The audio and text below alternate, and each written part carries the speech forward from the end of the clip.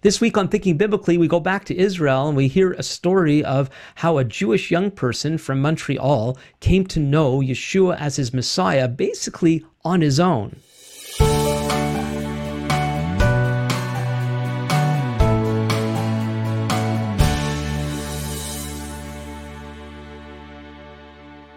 Welcome back to Thinking Biblically. My name is Alan Gilman. Thinking Biblically is a podcast dedicated to exploring how all Scripture speaks to all of life. And one of the ways we do that is through the special guests that we bring on the podcast. And before I introduce this week's guest, I do want to remind everyone to subscribe and to share, like, and review. And so it is my pleasure to introduce to you my friend, Alan Wiseman. Alan is a Montreal Canadian-born Israeli who came to know Yeshua, Jesus, as his Messiah in 1966. Alan is an architect and Bible teacher, having received his architectural, did I say that right? Architectural degree from McGill University, and both his master's and PhD degrees in philosophy from the University of Waterloo. He's been a lecturer at Trinity Western University in Langley, British Columbia, as well as a researcher and teaching assistant there.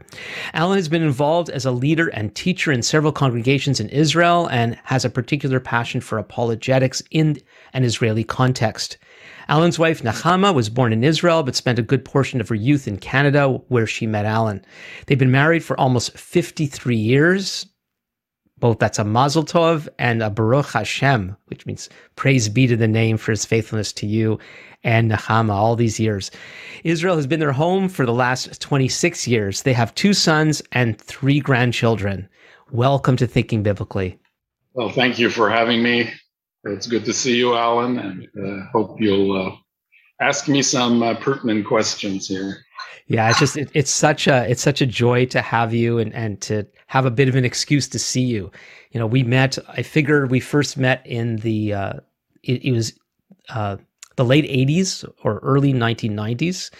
You were in town. I can't remember if you were in Israel at the time or if you were somewhere else in Canada, but you were visiting Montreal. We were back living there for about 4 years at that time, and we met at a restaurant. That's the very first time. And not knowing that we would get to see each other through the years. We were living on the West Coast, and you were there for a while, and then we moved to the Ottawa area, and then you were in Southern Ontario for a while, and we got to see each other. And then a few years ago, Rob and I had our first personal trip. I've been there on tours a couple of times. We had our first personal trip just before COVID, and we got to stay with you and your family, and that was also such a joy. People might remember too that your son Nathaniel took part in our Passover Seder, our virtual Seder, and he sang for us, and that was wonderful. I mean, we can't wait to get back out there, but for now, it's good that we can do this. So you came to the Lord about 10 years before I did, same city, different circumstances. So how would you like to share your background? Could you share a little bit of your family background, religious background, and what eventually led you to the Lord? Sure. Well, I was born in Montreal in 1947, which is quite a while ago. And I come from 2 parents. My father's side came before the First World War to Montreal.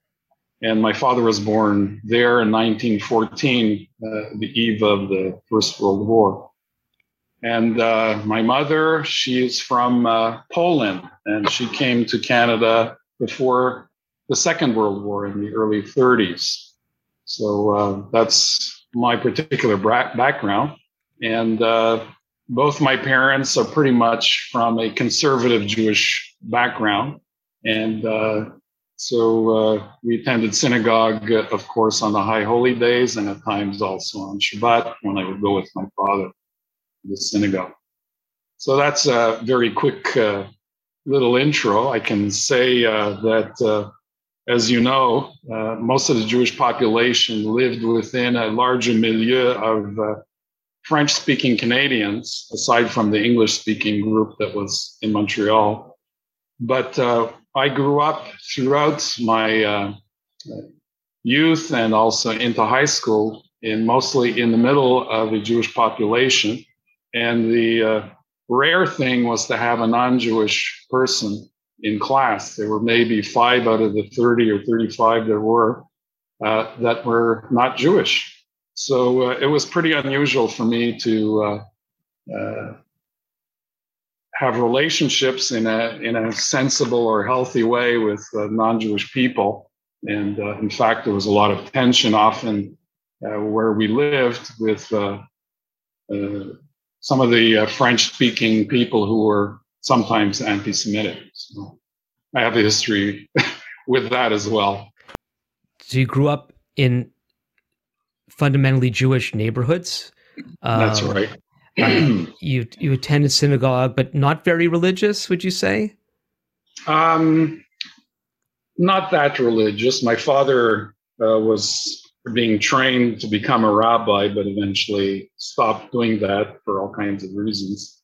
But we would often go to the synagogue, especially the High Holy Days, where I would sit with him through the service, even as a young child. And then later on, a number of years before my bar mitzvah, I would go to Jewish school. So background was generally more Jewish than you'd have, let's say, in the United States with Reform Jews, but not as religious as the Orthodox.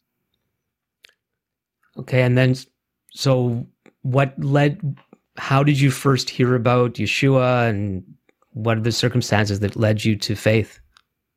Well, after my bar mitzvah, I essentially stopped a lot of my interest in the Bible, which was pretty minimal at that point, other than having to study for the bar mitzvah. And of course, going to Jewish school, I was familiar with a lot of the historical figures of the Bible and the basic stories. But with science and the future developing, I was more interested in the future and what we'd be able to do as humans in developing things on Earth, certainly solving problems.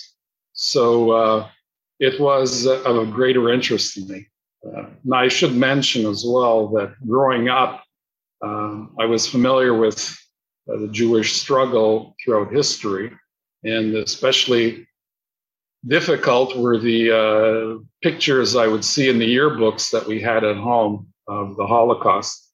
So that's one of the indelible memories that I carried with me. So it was always us versus them, us being the good people, the Jewish people, and them being the Gentiles who persecuted us. So other than this historical reality and sense that I was Jewish, it didn't translate into something that was because of God, but rather for some reason we were being hated, and so that was the issue.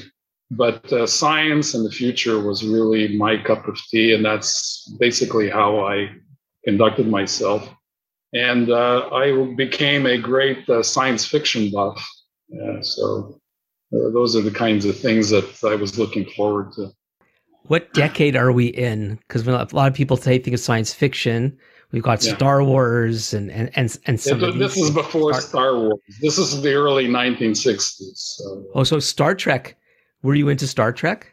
Eventually, but I kind of found it less interesting sometimes than actually reading the science fiction books. So I was into all kinds of people like Asimov and Heinlein and a whole bunch of other authors. I once had my picture taken with Ray Bradbury.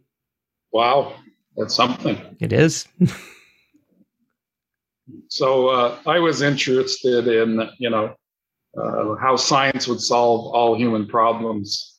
And so that was, what are the possibilities out there that humans might achieve? Did you have thoughts of grandeur of what you were going to do? Like, were you going to make science fiction real?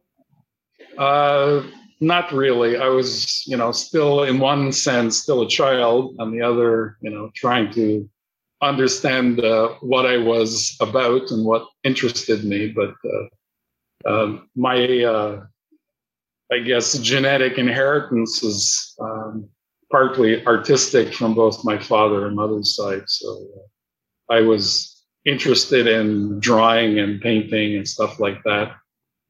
Developed. So did the architecture come before your encounter of faith in God, or they coincide? What happened? It kind of coincided.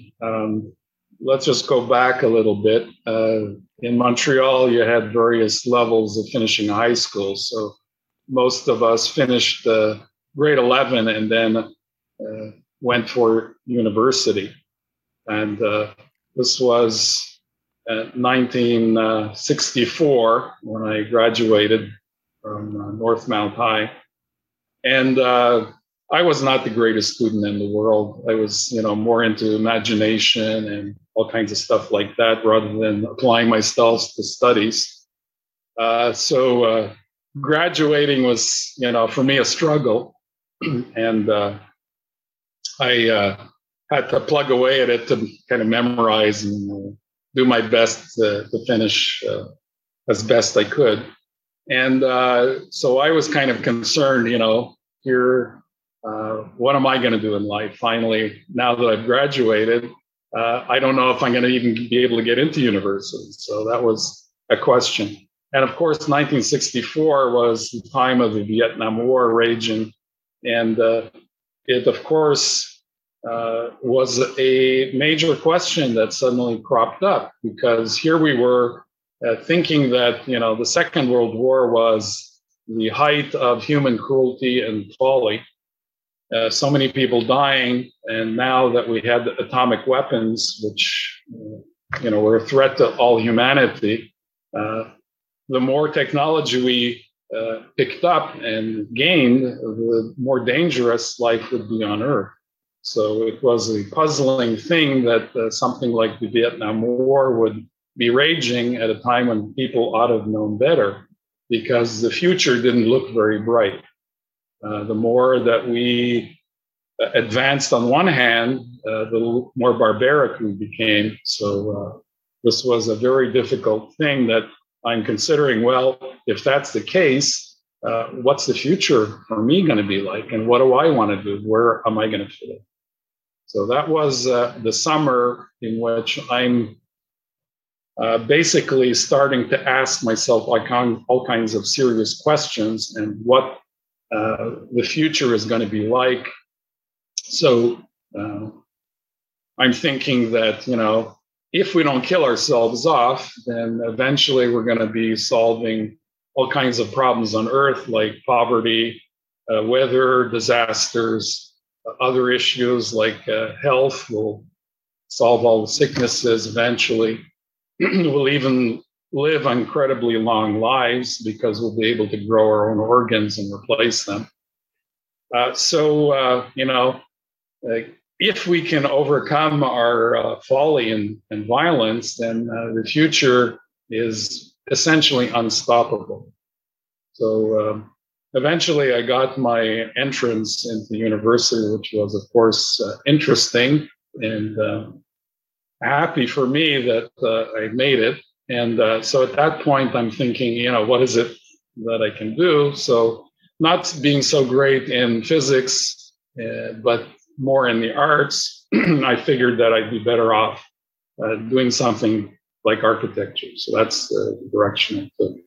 Yeah, so it's interesting. Some of the things that you've been saying, like the having to deal with this almost a sense of despair because the doomsday clock was getting closer and closer to midnight in those days, and yet at the same time, that a common human reaction to get incredibly optimistic. It seemed that you were dealing with that tension. That's right. And so, what was it in? And forgive me if you've told me the story before, and I don't have those notes in front of me. But was it in university that you started hearing about Jesus for the first time and God and what happened? I need to go back a little bit again. I skipped over some stuff. Here I am, in grade 10 and 11, of course, interested in all kinds of stuff. So in Montreal, there was this program on the radio called Ask the Pastor. You probably remember that. And the funny thing about it was that most of the questioners that really asked pointed questions were the Jewish people. And they would ask, of course, how can Christians be so loving to Jewish people when our history with Christianity is one of bloodshed and terror? How can you defend your Christian faith? And he would say all kinds of things, namely that these couldn't be genuine Christians for the most part, because the Bible spoke of love and love your enemies, even regardless, even Jewish people who were innocent for the most part in these kinds of situations. So all kinds of questions were posed that he had to answer very delicately sometimes. But it was, for me, it was kind of a laugh as well. I was just listening in because I had to study and get ready for the coming week. So this was on a Sunday night. So, I'm asking myself, well, this is kind of silly anyway. People still believe in God. And, when all the world is moving away from these, myths and religious stuff that's good for old grandmas and whatnot, but not for, the future. So it was kind of a joke for me just to keep my mind occupied while I'm trying to solve various equations or whatever. So that was, say grade 10 and 11. But then after I finished, I started listening out of interest because I'm asking myself all these serious questions. So over the summer and then into the fall. So what it was kind of preparing me for something. And let me give you a little bit of the story about how it actually developed. So in this train of thought, it was that, well, if we're going to be able to solve all human problems and perhaps even live for extraordinary lengths of time, it'd be kind of boring to have all the problems solved. So what's the next challenge that you have? Well, once you control the Earth, well, you move over to the solar system. It may take a number of years, but it's within human feasibility. And if you don't kill yourself off, well, what's going to stop you from just the solar system? You might as well go on to the galaxy. And, eventually, however long it's going to take, you're in control of that.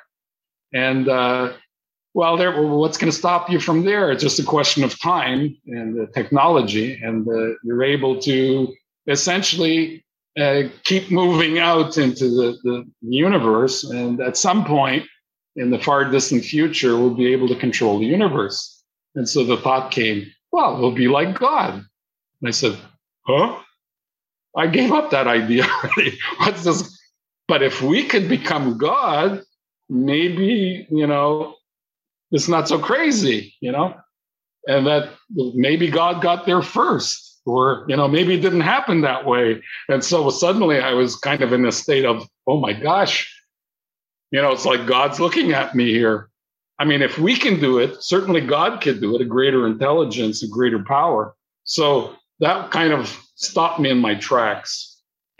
How old were you when you had that aha? That I was, I guess I was just turned 17. Okay. So you're out of high school. Yeah. Yeah. For those 16. I was 16. Okay. Yeah. So even today in Quebec, high school ends grade 11. Yeah. And back in your day, you were able to jump right into university if you got accepted. Yeah. So kids in Quebec got a head start. They could finish university quicker than the rest of Canada. It's changed. Right. We won't get into those details right now, but that's what it was like. So I wasn't, shocked and say, wow, I better, look up the Bible. I've, neglected it for about 3 years now. And I didn't know where this little Bible was. So let me go back again. For grade 10, I think it was, we had to study the book of Job. Now, all the books in our little library were in Hebrew or Yiddish, but nothing in English. So we didn't have an English Bible. So is that so in those days? Are you're talking about the Bible you got in public school, right? Yeah, we didn't get any Bible in public school. So the only Bible that I had was, the various books of the 5 books of Moses, which were mostly just in Hebrew, and perhaps sometimes there were a bit of English, but it wasn't enough. I needed the whole Bible for the book of Job because I didn't have that, and I couldn't read Hebrew at that point properly. So in those days, you could go to the corner store, which was not too far from where we lived. And I went into this little store that sold everything under the sun. And I asked him, I didn't know, do you have a Bible? And he said, sure. And it has the book of Job. Oh, yeah, that's the book of Job. So I bought this little blue Bible and brought it home. And then that was for the studying the book of Job in high school. I think it was grade 10. So promptly after that was done with, it disappeared into this bottom shelf of the library. And so now I'm looking, it's about a year and a half later or so, where's that Bible? And I couldn't find it there anywhere in there. And I stuck my hand on the bottom shelf behind the other books, and out it popped, and there it was. And so I'm now in university, McGill. And so it's, the early 60s, middle 60s. And what is the issue there? Everybody is suddenly free from parental guidance. They're off to the new world of, free love and all the rest that goes along with it. And drugs were coming in at that point. So, that was the scene at university. And so now I open the Bible. And the first thing I find, in the beginning, God created the heavens and the earth. And so, oh, wow, that's it. That's the whole story now. Now I'm getting information that I didn't, recognize that was already there. I mean, I probably read it as a kid, but totally forgot about it. So here it was, boing, issue number 1, issue number 2, within 2 or 3 chapters. Oh, why don't you have a bite of this? It's not going to harm you. Everything's fine. Everything's good. Have whatever you want. And so there it was, point number 2 that was, at issue with me. And so it was like, okay, I get it. This is what God is communicating as the truth. And so here I started or embarked on this journey of about a year and a half of doing university studies, coming home, finishing whatever lessons I had to do. And then for the next hour or so, sometimes more, reading the Bible pretty much systematically, although I skipped over all the historical books of the kings and whatnot, because I figured I knew all that stuff. So I went through the first 5 books of Moses, and then skipped over into the prophets. And so that's a journey then that was sort of, now my interest was piqued in what this pastor had to say on the radio. And so it was this kind of parallel walk that I was trying to understand what God was saying. So that was just the beginning of a journey. Right. So you embarked this basically on your own. I know we would say that God was involved, but yeah, you wouldn't have known that. You're basically on your own. And this Ask the Pastor program was simply people would call with their questions. Yeah. And it was Pastor Johnson. That's right. Yes. Very well known. And he would just graciously answer people's questions the best of his ability. And that's all you had. Yeah. Okay, continue. So here I'm reading, of course, it's all interesting how God is interacting with the patriarchs. And of course, there's lots of stuff I don't quite get, God talking to the patriarchs and appearing to them in kind of strange ways and whatnot. But then what's really caught my attention was in reading here, especially in the revelation on just before Mount Sinai, where God is, talking to Moses and the children of Israel.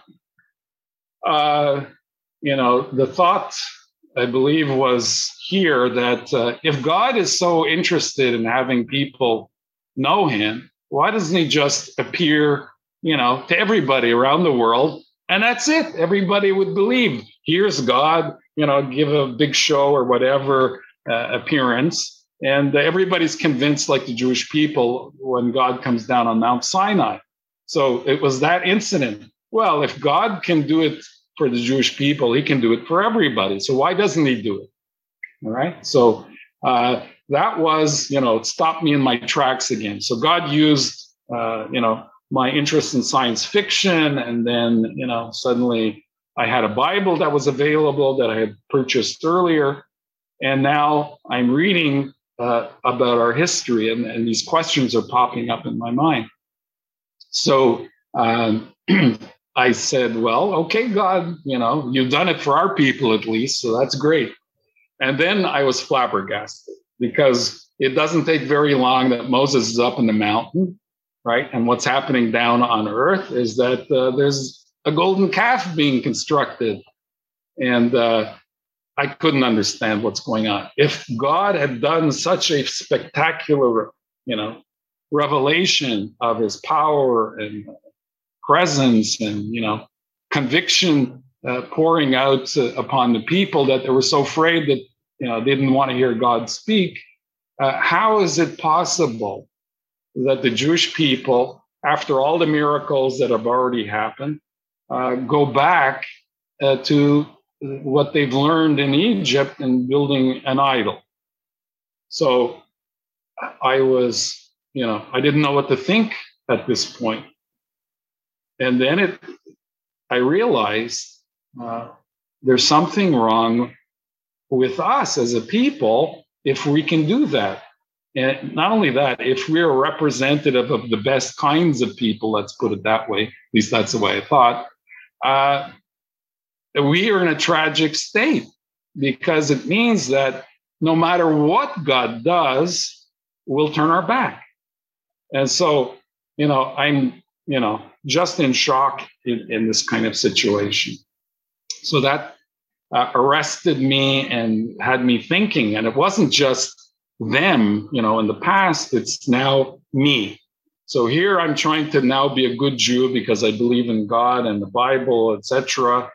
And I'm bound as a Jew to keep all the commandments and do all the good things. But I recognize that I'm not able to do it. Even if I want to, I'm struggling with my own, habits and whatnot, weaknesses. And, it's not just me, it's everybody. We're all in the same boat. So, okay, God is showing me all kinds of things here, and then, struggling with this. And this is now happening over months, a process of reading through the scriptures. And then I'm reading in Isaiah chapter, 9 and 6. Behold, a child is born, a son is given. His name is called Wonderful Counselor, Mighty God, Everlasting Father, Prince of Peace. Of the increase of his government and of peace there will be no end, upon the throne of David, to order and establish the kingdom forever, etc., etc. And so I said, well, I never heard about this. For me, if this is the Messiah, I thought it was the nation of Israel, that, this was the final outcome of all our history. So who's this person? How can he have this kind of name or title? This doesn't make any sense to me. For Jewish people, you can't give a person this kind of a name. His name will be called Wonderful Counselor, Mighty God, Everlasting Father, Prince of Peace. Something doesn't fit here, right? So, I'm continuing to read here through Isaiah. And of course, you have many passages saying, I am God, there is no other, there's none beside me. I make alive, I kill, I do all of this. So, you can't have anybody else. And of course, that fit perfectly well with what I believe, that there is one God and no human can possibly be God. And so, I have this struggle in my mind of trying to figure out what's being said. Because I was a Jewish student in university, in those days, people could get probably lists of the students that had registered. So being a new student, there was somebody that found out, what's a Jewish looking name, and somehow sent me a booklet on Isaiah 53. And it was very interesting. I hadn't read Isaiah 53, so I read it through. I said, well, that's interesting, but I haven't gotten there yet. So I'll put this booklet aside and just continue reading in the Bible. So eventually I get to, passage of Isaiah 53. And I said, interesting. Okay. I didn't know who this was about or whatever. Couldn't fit it in with any other passages at that point. And, just kept reading. Well, I went through all the prophets and listening, on the radio still to this program out of greater interest all the time. And at some point, I didn't know, but it had the New Testament in this Bible.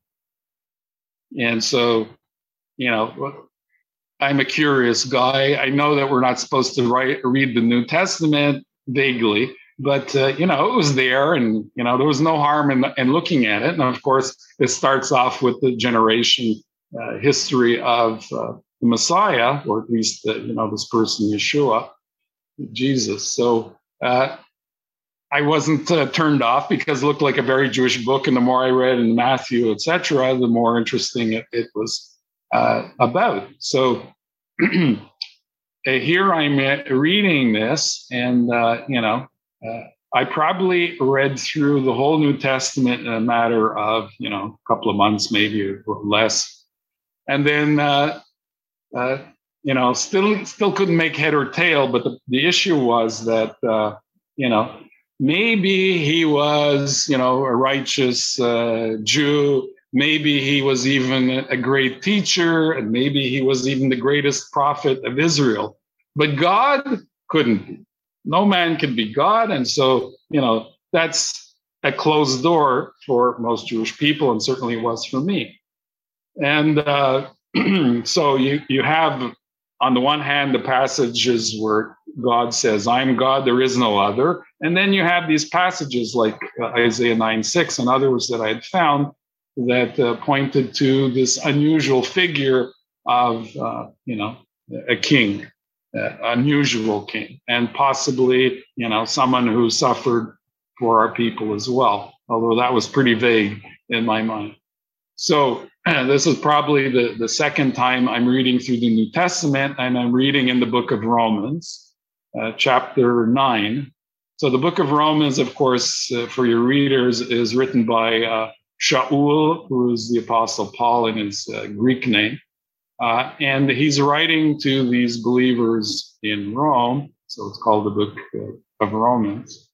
But I'm reading this area where it's talking specifically about the Jewish people. And so it says, if you confess with your mouth Yeshua as Lord and believe in your heart that God raised him from the dead, you'll be saved. So here I am. Okay, the light hits me and I say, oh, all right, trying to solve this problem. So I ask myself the question, is anything too hard for God, right? Could God raise someone from the dead? No, that's not a problem for God. He created the universe, created humans. He can raise anybody he wants from dead. And so could he have raised Yeshua from the dead? And so, yeah. And if I can believe it, I would be saved. Now, what it meant for him to be Lord, I had no clue, right? But whatever it was that God included in the package, if I confessed him, that he raised Yeshua from the dead, that was good enough for me. And so it was this Sunday night, after listening to this pastor program on the radio, I kind of whisper under my breath, yes, Lord, I believe in what you did in raising Yeshua from the dead, and whatever Lord is, whatever it means, I go along with it, something to that effect. And, I'm whispering because I'm living at home and my parents are right next to my bedroom, so I didn't want anybody to hear. And so I go to bed and, and you're in this half quasi sleep state. I kind of had a vision of, an answer to this prayer. So I knew like that God had answered this prayer. So that was the main part of that journey had reached a certain point. Are you going to tell us some of what was in that vision? Well, it was, I'm lying in bed, and my rib cage is kind of like iron. And then I see this light kind of coming down. I don't know what it was, a fire, a light. And slowly my rib cage opens up like this, and this fire or light comes in. And suddenly I'm absolutely awake. And I knew that this was the answer to this prayer. And of course, on one hand, I thought I was totally crazy because I never had an experience like this before. And on the other hand, it was obviously, something's going on here that I don't know anything about. So that was the experience. And then for the next week, I'm kind of in a different headspace totally. I got to talk to somebody. If I go to the Jewish club, they'll think I'm totally nuts. And so I know where not to go. That would be the Jewish, the Jewish club. So I didn't know where to go. Yeah. The Jewish club on campus, right? Yeah. So and were you doing drugs? Maybe you've never told anybody. I never did any drugs. I maybe smoked a cigarette, a little bit once, and that made me sick, and I gave it up real quick. So other than, Shabbat wine or something like that, that was it. So the whole week, I just couldn't get up the courage to go anywhere to check with anybody. So and again, we've said it already. So you basically did this journey by yourself up to this point, except for listening to the Ask the Pastor program Sunday nights. So it was good background because it cleared away some of the rubble that most Jewish people have concerning Christianity as a institution. Oh, the radio program. The radio program did that for you. Real believers and how they're to conduct themselves. So it helped, set me on a healthy path.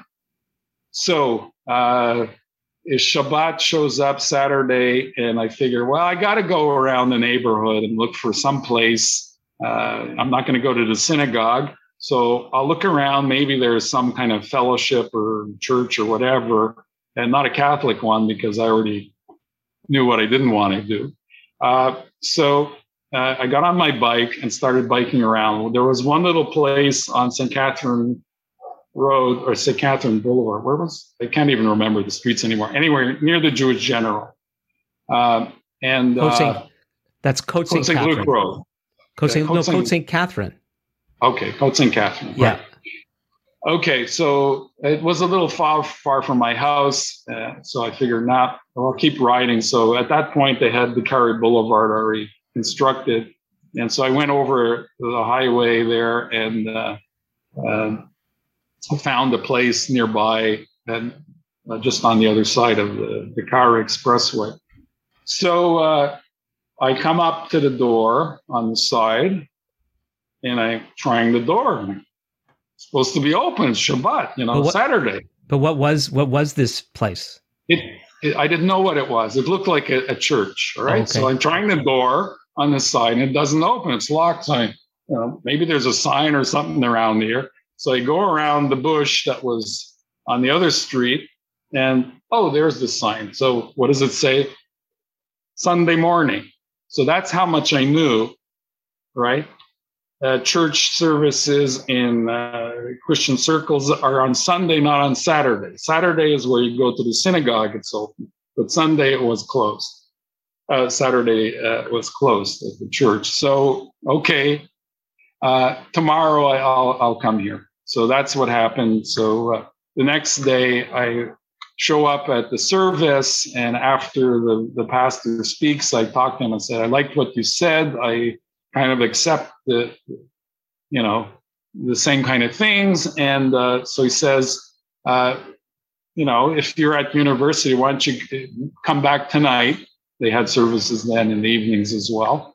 And you'll meet somebody who's there at the university. So that's how my relationship with believers on campus began as well. So I went to that place and also at university in the fellowship there. So there was some sort of campus group that was able to Yeah, connect with. right. So I got involved in a lot of activities then for the next few years. So this was now my second year university, and so I got involved pretty quickly in the various activities there. And this is the first time, apart from the radio, you're actually interacting with other human beings on your faith journey. That's right. So how did you relate? Now, I'm assuming is the group on campus, they're non-Jews, or were you meeting other Jewish people at that time? Were you the only one? No, at this point, it's all non-Jews. So university life was, of course, a shock because they're coming out of a mostly Jewish background and milieu. I'm moving into a mostly Gentile milieu, where Jews are the minority and not the majority. So Yeah, it was, of course, different. Very typical for Jewish people of that time. Yeah. It was the same for me. Everything is 10 years later with me, but the cultural dynamic is very, very similar. And so it was going into community college called CEGEP after high school. It was the first time. And if we often, now depending where you lived, the few non-Jews we would know at public school would be Protestants. And it's only going into CEGEP or university, they're actually Catholic people. Montreal, probably majority Catholic, but we tended not to mingle with Catholic people. So now you have this new faith. You're connected with this church fellowship and the club at school. How did you deal with your own Jewishness and your new faith, and was it an issue, or how did that work? With a lot of difficulty. So although I had read a lot of scripture at this point and was familiar with a lot of the teaching, I had a struggle still intellectually accepting the fact that Yeshua was God.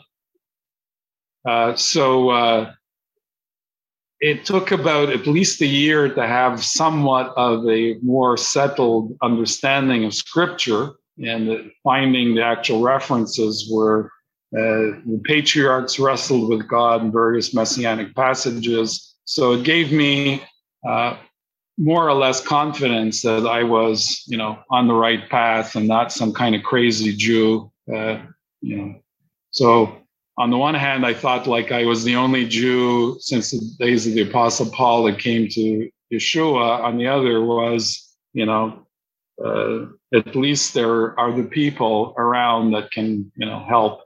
And then very soon afterwards, I was able to meet some other Jewish believers in Yeshua, some older ones as well that were working in Montreal. So I attended a Bible study or a few other activities that were run by either Jewish people or they spoke, Messianic Jews spoke there. Yeah, so Alan, the issue that you've mentioned it more than once is the issue of Yeshua, Jesus being God. Right. When I came to know him, he was presented as the Messiah. Right. He was our long-awaited Messiah. Right. And I don't know when I first even encountered the issue, the controversy, and as you know, for a lot of Jewish people for sure, and Jewish believers in particular, his divinity has been a very difficult topic. Yes. For our non-Jewish believers almost take that for granted, but it's a big issue for Jewish people, Jewish believers in particular. That might be a topic maybe you can come back sometime, because from what I'm aware of, your master's thesis delves into that, right? That's right. Now, I don't know if we'll touch on that at all now, but did you understand his messiahship? Do you know what I mean? Or was it in those early days, it was all about whether or not he was God? No, I understood about the messiahship, but I couldn't quite see it as a scriptural foundation that this was a necessary part of what he did and who he was. The Messiah part? No, the deity part. The deity part, right. I mean, so then the deity... he could die as a righteous man and God would resurrect him, but did this mean that he was also God? So that was a big issue. Okay, so if I'm following correctly, now that you are in association with non-Jewish believers, was his divinity a big problem to you then? Because it was central to them? Yeah. It was a problem that wasn't as clear as I would have liked it to be. Right? Okay. So it was, let's say, a struggle or a tension between God's claiming, I am God and there is no other, and this teaching of the New Testament, in particular, New Covenant, and referring back to passages that were very clear that stated it. So how could you reconcile these things? So I built up knowledge of the scriptures, certainly in the New Covenant and in the Tanakh, but how to put those things together intellectually was still a problem. So I would always kind of, okay, here are the passages, but I don't quite understand how this all fits together. Yeah, so it would be great to pursue that further, but can we go back to how did your family respond to your faith? Explosion. So within probably several weeks, I felt that I had to be immersed in water, tevilah in the Jewish context, but baptism in Gentile terms. So it was part of obeying the Lord. So I knew that I need to do this, and I didn't want to do it secretly. So I decided I'm going to tell my family what's happened. And of course, it was boom. It was a big shock to my family, of course. And my father was very upset. And so when I announced it's going to happen in, a week or so, he called all the relatives who wanted to come, especially my brother-in-law. And, I'm getting called all kinds of names and whatnot. My father's saying, well, you don't become a Catholic, don't go off as a, missionary to Africa or whatever. So it was a big crisis.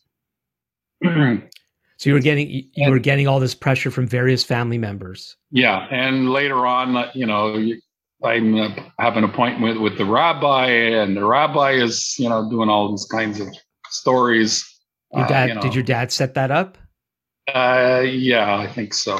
Yeah, my wife had a similar experience. Yeah. My mother called a rabbi. I won't go down that path, but she didn't set up an appointment. Yeah. So, when I'm talking about a new heart, he says, no, that's all Christian garbage, So, new heart and new spirit, I will give you a new covenant. So that was all, Yeah. So you're actually referring to Old Testament references, Testament references, and he's calling them Christian garbage. Yeah.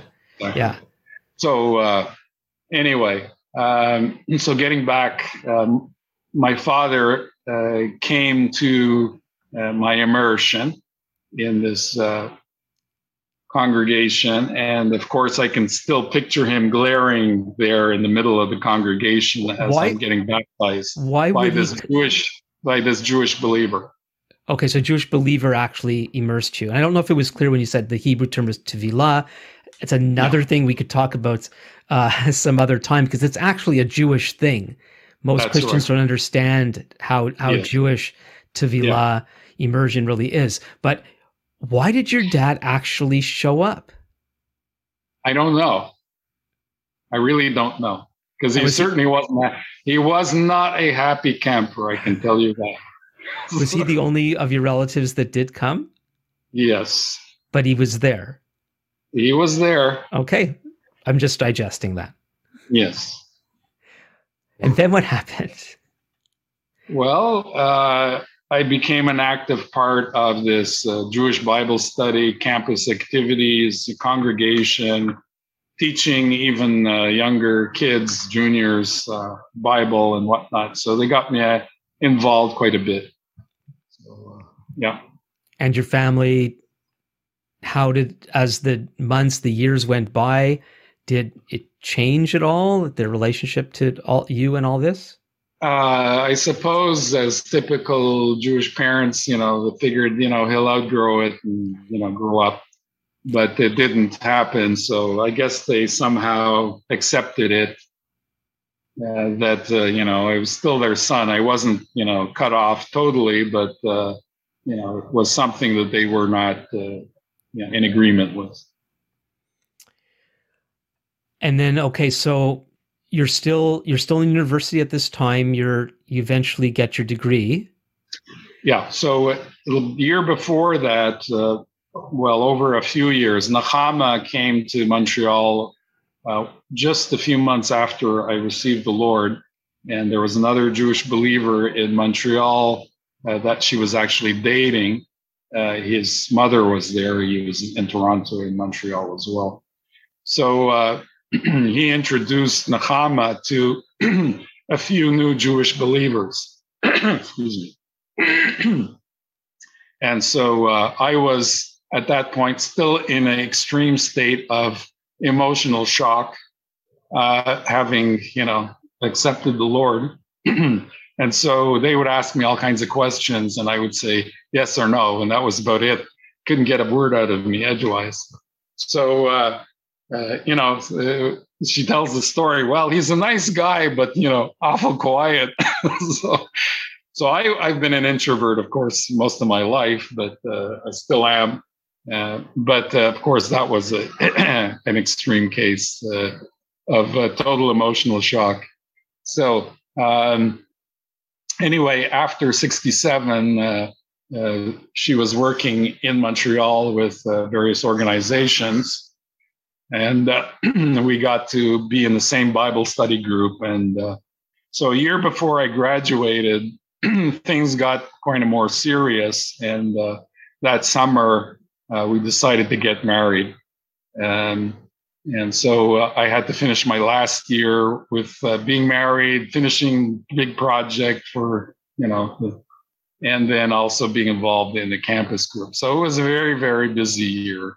Do we ever get to find out whatever happened? Probably should have waited to get married the next year, but that's the way. We get to find out what happened to the guy she was dating? She eventually stopped dating him. Yeah. Oh, good. Yeah. And did he live to tell the tale?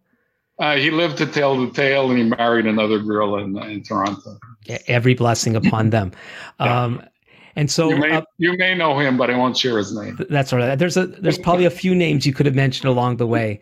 One of the dangers also of I think you're the third or fourth Montrealer I've had on in the past year. It's just so easy to start to talk about Montreal landmarks and things, and we've been pretty good with that as well. And not getting into it. I know some of you Montrealers out there might miss it, but let's press on.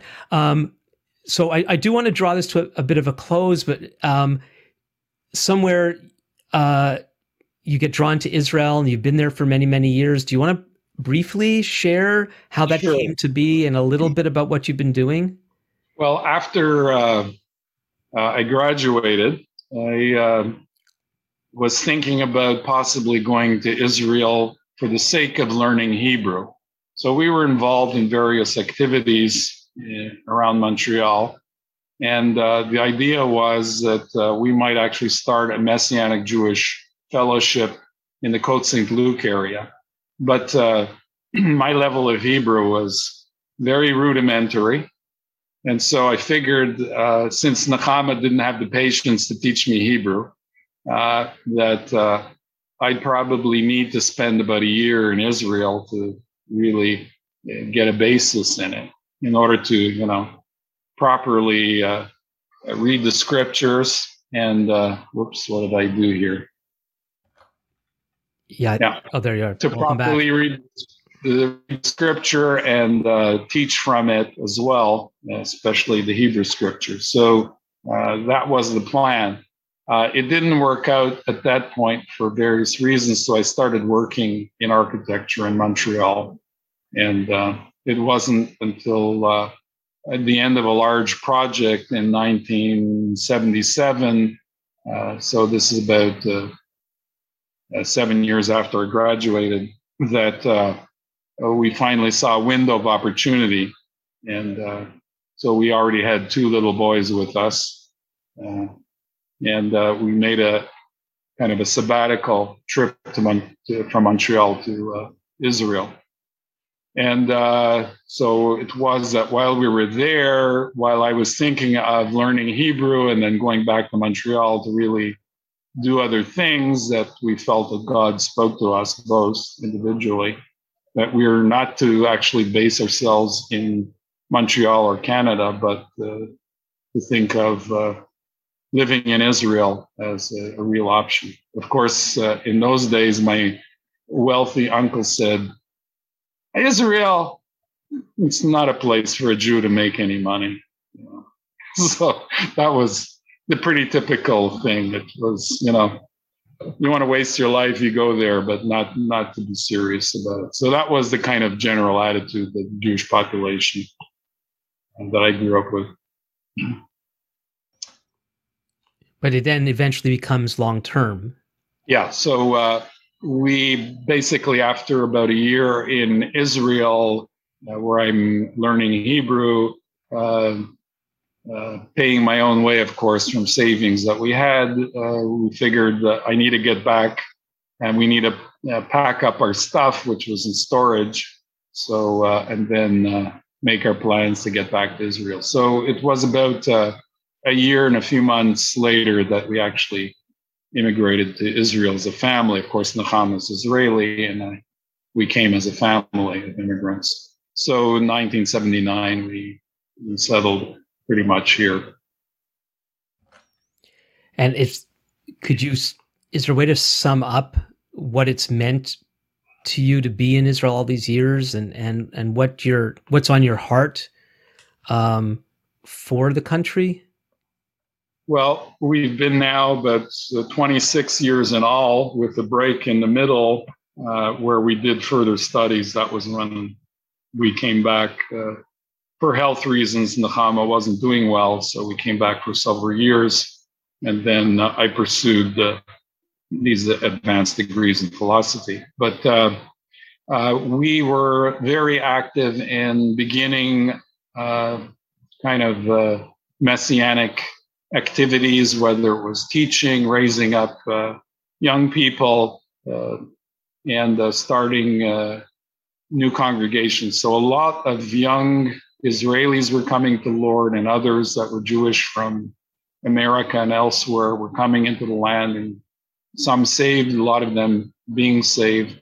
And so we were involved in very challenging activities and exciting times where we saw the body grow leaps and bounds over the approximately 13 and a half years we're actually here in the land at the beginning, from 77, including 77, all the way through 92 when we left the period. So, and having come back since then, we've been more involved with developing material that would help Jewish young people in the challenges of both understanding the Hebrew scriptures, the messianic mission of Yeshua, his deity, and also, of course, the scientific worldview that most people have, even in Israel, which is highly secular. So there's those two elements of Jewish background and secular teaching that we address in, teaching young people and preparing material for them as well. I should look up what it means, what goes around comes around, whatever that actually means. But it sounds like you've been able to take the things that you struggled with all the way back to when you were a teenager. Yeah. And you've been on this journey, and now you're sharing all that you've mined and all that you've been taught by the Lord with young people. It's fantastic. Yeah. Well, I think that's our role, and especially now that I'm a grandfather and don't have the strength that I used to have. I need to transfer as much as I possibly can to the next generation. So whatever I've achieved is thanks to God, and so it's something that needs to be developed in young people's lives. So they have to make it their own. It can't be just somebody else's material.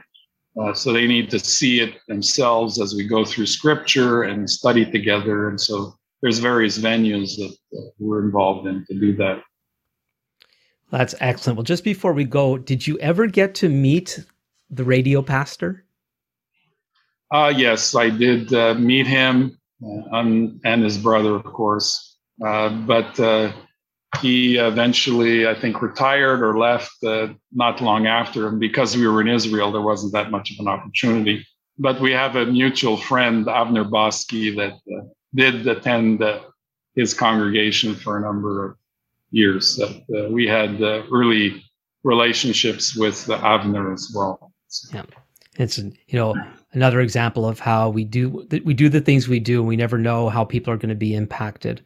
So it's wonderful that the blessing that had in your life, but more than that, to see how God so wonderfully, miraculously worked in your life as you were struggling on your own to find the truth.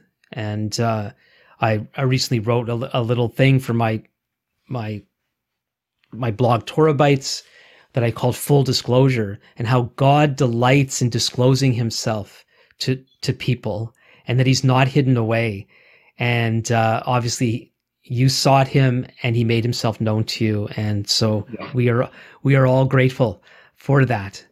And I'm grateful for this time you've been willing to share with me to do this. And if anybody wants to get in touch with Alan, he's asked that you contact me and I'll pass on your request to him. So you could ask me anything you want and get in touch with Alan by emailing comments@thinkingbiblically.org. And so, Alan, again, thank you so much for doing this with me today. My pleasure. And hopefully we'll be able to do something else in the future. That would be great. And so again, if you have any comments, questions for me or the other Alan, email me at comments@thinkingbiblically.org. Remember to subscribe, review, and share. And until next time, this is Alan Gilman with Thinking Biblically.